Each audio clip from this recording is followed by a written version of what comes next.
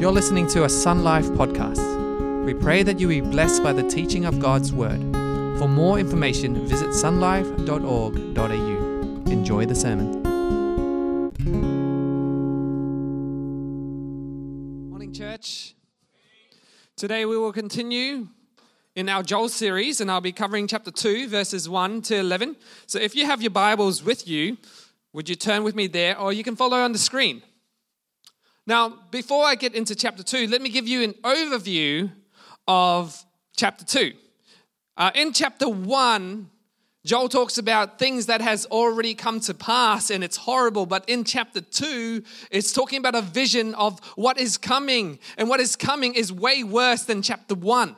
Way worse. Now, think of it like this. Charmander evolves into Charmeleon and Agumon digivolves into Greymon. So what I'm saying is that chapter 2 make chapter 1 looks cute because what is coming is way worse. Now the overview of this is you'll see chapter 1 and chapter 2, they're very similar because they are parallel in nature because there's two parts to the chapters. So in chapter 1, it talks about how God is against his people and then the second part of that is how they need to repent. And the same with chapter 2. God is against these people. And the second part is you need to repent. So if this was a movie, if Joel was made into a movie, the original and the sequel is pretty much the same thing. Chapter 1 and chapter 2 have the same plots, just different circumstances. Just like the movie John Wick. In John Wick 1, what happens is someone takes John's dog away from him, and then John goes on a killing spree, killing 77 people. Yes, I counted.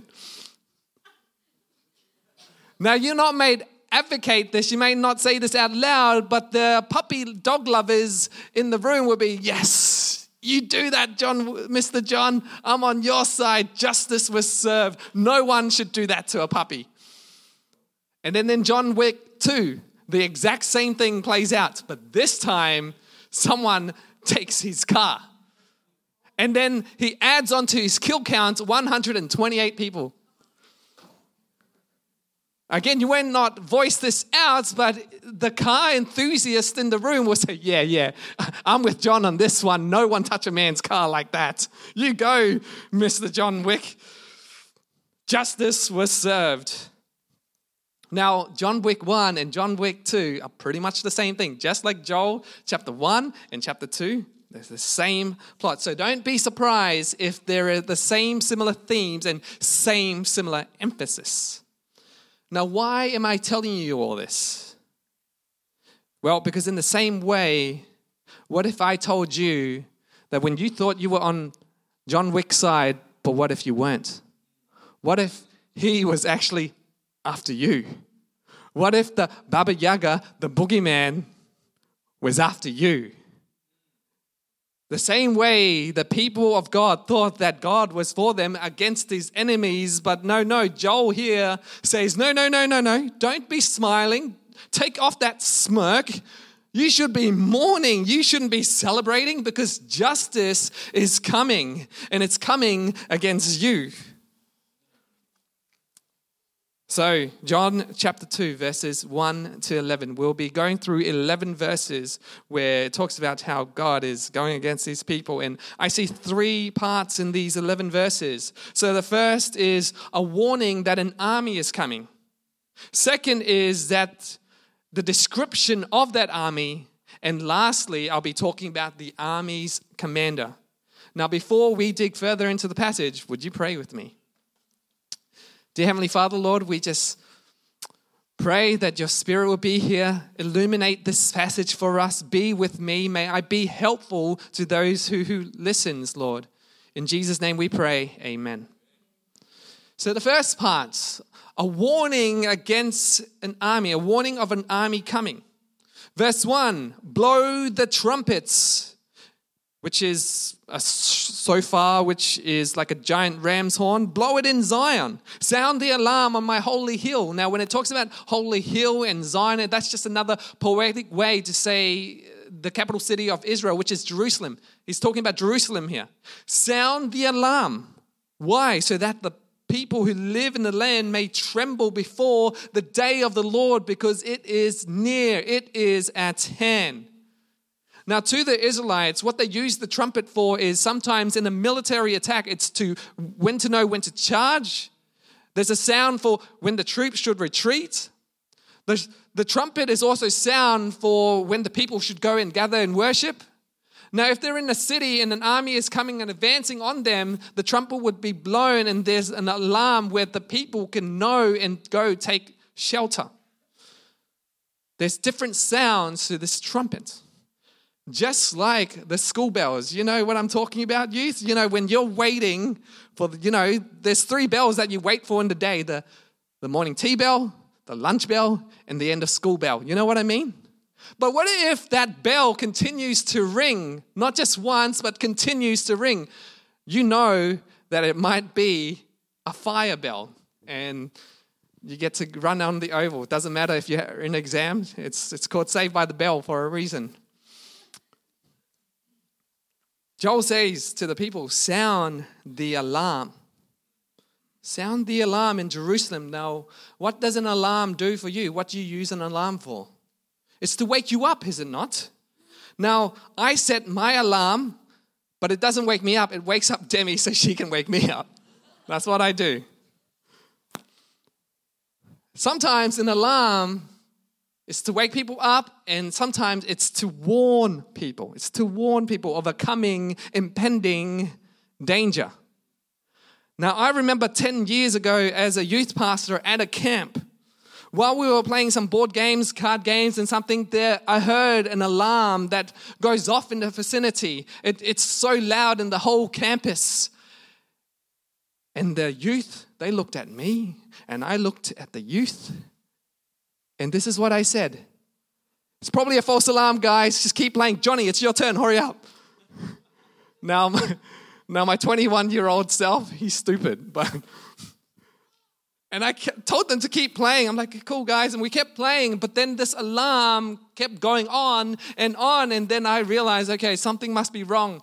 And so I opened the door to check what's happening. And I kid you not, Jesus be my witness, the moment I opened the door, the opposite door also opens. But what I saw was 3 elderly ladies wobbling out, having in tow their luggage, and black, thick smoke is just puffing out their rooms.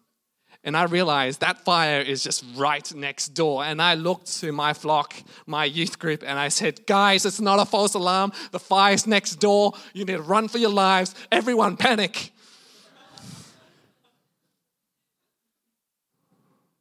Now, thank goodness no one was hurt that day, but it could have been way worse.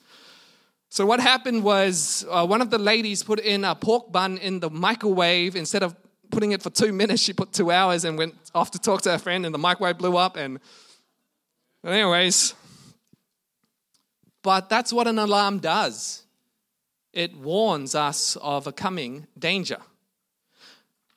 Now, if you haven't signed up for church camp, you should, because that's where all the memories come from. And I promise you, I'm a way better pastor now than I was back then. So sign up for church camp. But you got to ask, why did Joel command his people to sound the alarm? Why? Because the day of the Lord is coming. It is at hand. Now, the day of the Lord gets mentioned about 5 times in the book of Joel. This is the 2nd time. And according to the understanding of the people back then, the day of the Lord is when God comes with power and authority to judge his enemies, to judge the wicked. But then Joel kind of throws a curveball at them and say, no, he's not coming against his enemy, he's coming against you guys. You guys should be trembling and afraid. And then Joel goes on to describe the day of the Lord in verse 2 as a day of darkness, of gloom, day of cloud and blackness, like dawn spreading across the mountains. A large, mighty army comes, such as never was of old and never will be again. He's saying there is an army so numerous that you cannot count. There will not be an army like them in the past, in the future, and they are coming against you. And all my mind could think of is Lord of the Rings, an orc army coming to lay siege on the city of Gondor, or any epic Lord of the Rings battle scenes where the enemy is just too numerous, too overwhelming, too scary. And then the second part of the message is the description of that army. And it's verses 3 to 10. So bear with me. So this is a huge description that Joel describes. And he goes into so much detail. Why? Because he wants you to know how mighty and powerful that this army is. He says, before them, fire devours. Behind them, flame ablaze. Before them, the land is like the Garden of Eden, and behind them, after they go through it, it's like a desert place. Nothing escapes. They have an appearance like horses. They gallop along like cavalry, which noise are like chariots. They leap over mountaintops. Usually, what stops cavalry and chariots are mountains. That's why in ancient culture, usually battles with cavalry and chariots happen on the plains, like on even ground, because of the terrain of the mountain. It just stops, and it's not very good for horses and chariots. But here he's saying those natural obstacles and natural barriers cannot stop this army. Joel then continues, like the crackling fire, they consume stubble. Like a mighty army drawn up for battle. At the sight of them, the nation anguish. Everyone's faces turn pale. They charge like warriors. They scale the walls like soldiers. They mark in line, not swerving from their course. They do not get in each other's way. They march straight ahead and plunge through the defenses without breaking ranks. They rush upon the city walls. Now, back then, if you have a city wall, it means you are safe. If you do not have a city wall, you are very vulnerable from raid attacks. They can just come and steal your stuff. But if you have a city wall, you're safe. It's like our insurance. It's like our driving in the car. It's like our airbags. The city of Jerusalem, they felt safe because they have high walls. But Joel is saying, your defenses are futile. They climb into houses like thieves, entering through windows. Meaning you got nowhere to hide. And you wouldn't even know what's hit you. And before them, the earth shakes, the sky trembles, the sun and moon are darkened, and the stars shine no longer. Man, that's doom and gloom. It's not that night. That's a scary army. That seems like an army that's unstoppable. Mind you, the book of Joel is prophetic, but it's also poetry. He's using poetry at the moment. And so with poetry, poets use a lot of similes and a lot of metaphors, so it doesn't help if you read it super literal. Just like how the Holy Spirit gets described at the baptism of Jesus, like a dove ascending from the heavens. Does not mean that the Holy Spirit is a bird, like flapping around. It's not that.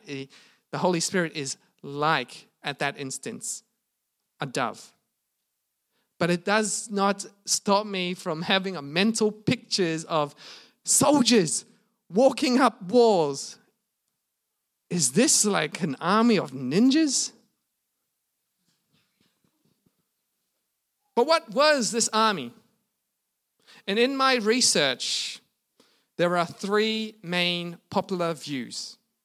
So the first view is that this army is describing another swarm of locusts, but just way worse than chapter 1. In many cultures, horses and locusts are the same. Many believe that they have the same sort of face, that they look the same. Now let's have a look. Let's have a closer look. Do they look the same? I don't think so. I don't think so. But the moment you put armor on a horse, now we're talking. Now that looks pretty similar. What locusts are described horses in armor, horses ready for battle. So could it be another locust army? Or the second view is that people view this as a literal human army, like the Assyrians, the Babylonians. And depending where you date the book of Joel, that makes sense.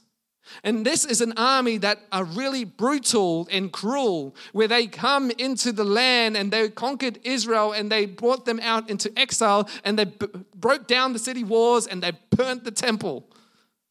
Now, these guys, they will skin people alive. They were the guys that invented the crucifixion. And so they would put people on poles, crucify them, and make it just a road full of dead corpses just to display their brutality. And not only did they catch people and bring them to their land like slave trade and capture them, no, they just... Even if the house is still good, they would just burn down the house. That was their mentality. They just pyromaniacs. They just like to burn things. So could it be the Assyrian Babylonian army? Could be. Or could it be a non-human cosmic army? That's the third view. And it's very similar. Joel chapter 2 is very similar to Revelations, the army that gets described in Revelations 9, verses 1 to 11. There's many similarities between these two different passages where trumpets are blown, there's smoke and there's fire, the sky are darkened. In both cases, the army gets described as looking at horses, like horses. But in Revelation, these horse-like army gets an add-on, a scorpion tail. And so if you get stung by this tail, you go into pain for 5 months and you just wish you die. Now, that's some sort of scary stuff. And again, my mind's playing literal, trying to paint the picture, and I'm just thinking of the Zerg swarm, like if you ever played StarCraft 2. Could it be an army of locusts? Could it be a literal human army or a cosmic army? We don't know. I don't know. But whichever view that you take on what this army is does not matter, because at the end of the day, it is the Lord's army that he will use to punish his people. Which leads me to the last section of the sermon. The army's commander. Who is it? Let's read verse 11. The Lord thunders at the head of his army. Not anyone else's, his army. He's leading the charge. His forces are beyond number, and mighty are those who obey his command. The day of the Lord is great and it's dreadful. Who can endure it? Who can stand it? And the answer is no one. No one. This whole time, the Israelites thought that the day of the Lord was a good day for them because God was against his enemies. But no, again, that curveball, no. God is against you, Israel. And I wonder at this point if Israel made some noise and says, but aren't we God's people? Aren't we his chosen? Isn't the temple of the Lord here? Why are we being punished? Why are they being punished? I don't know. But I got some young adults to whip up some memes for me from time to time. And here's a photo. Now, what goes through your mind? A, Andrew is being romantic and just getting some flowers for his wife. Or B, you might be like me thinking, what have you done? What have you done?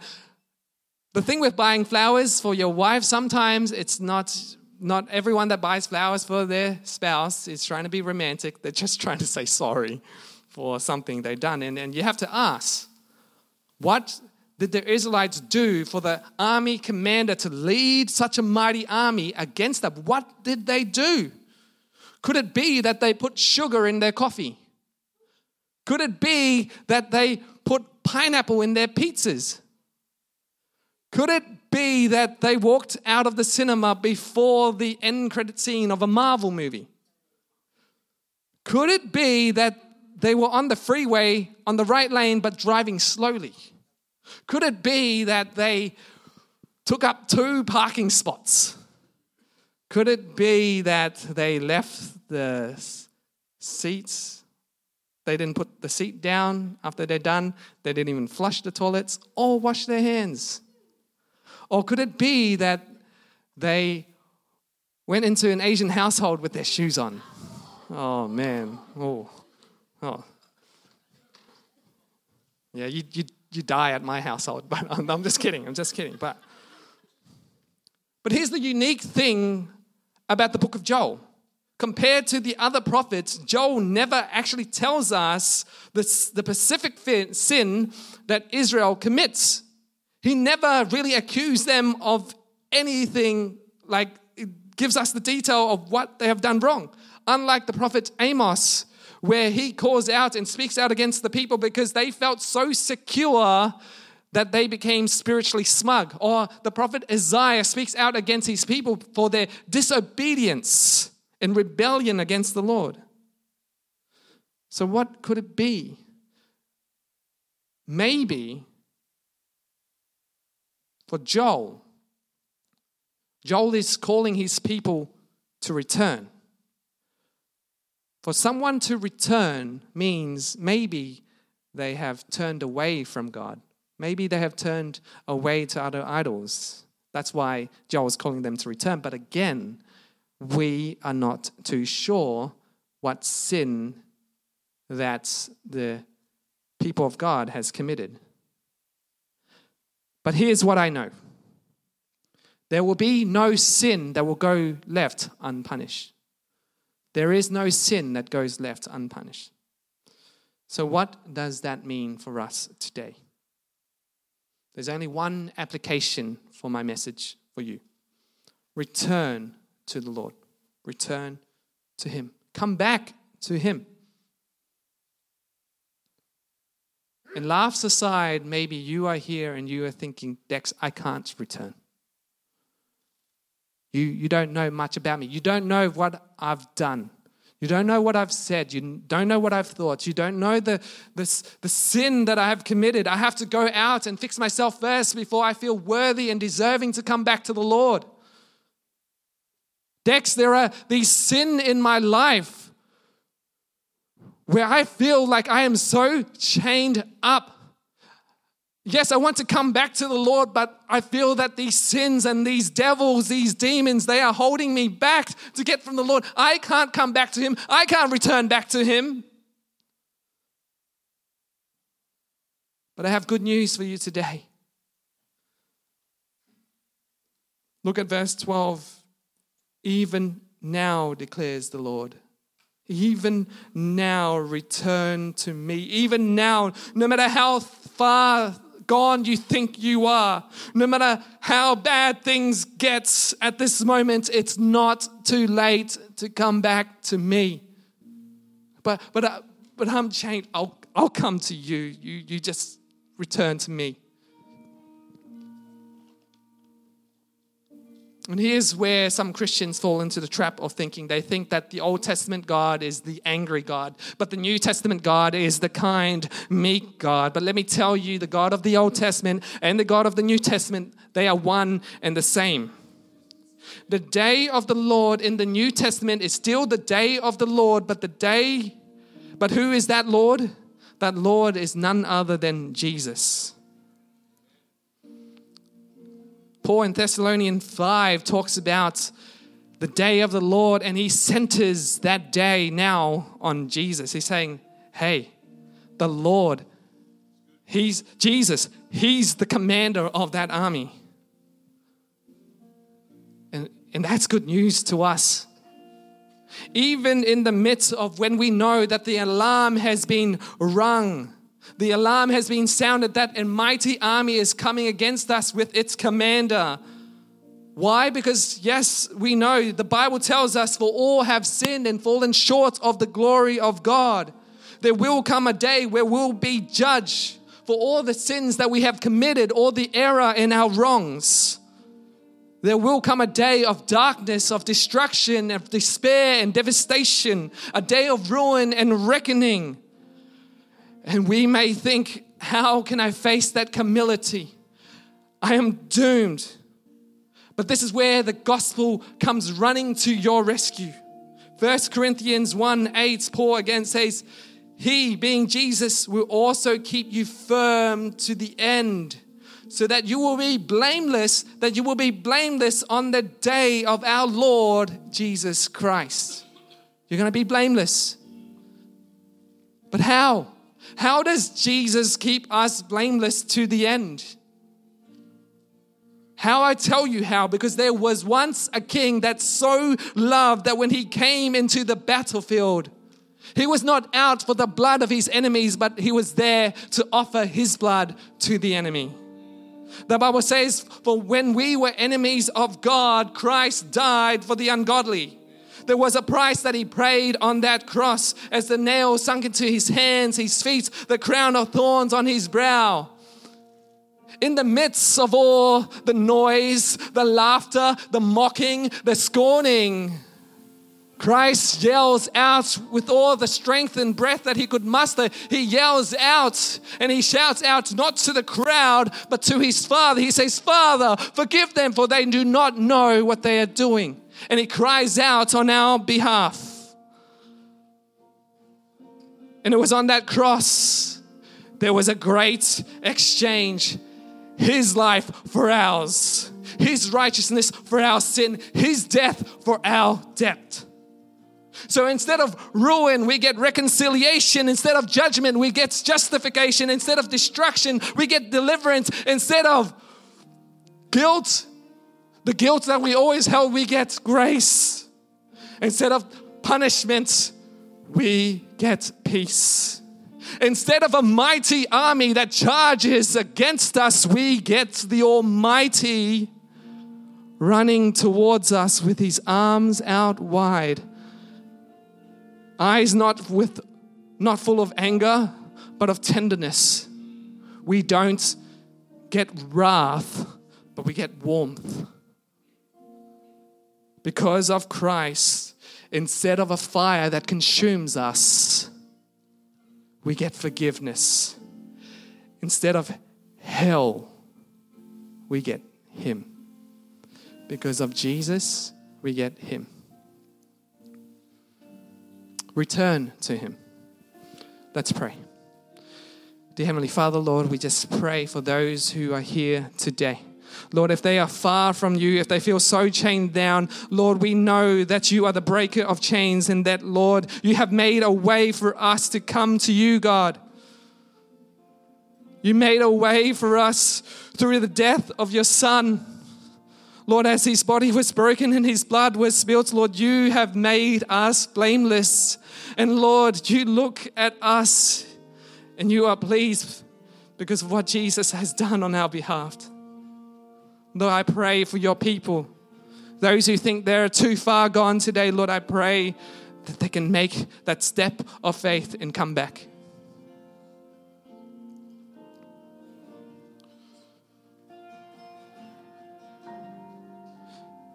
If you are here today and you feel that you do want to return, to God, I want to see a show of hands and I want to pray for you. Is that you? Do you want to return to God today? Anyone?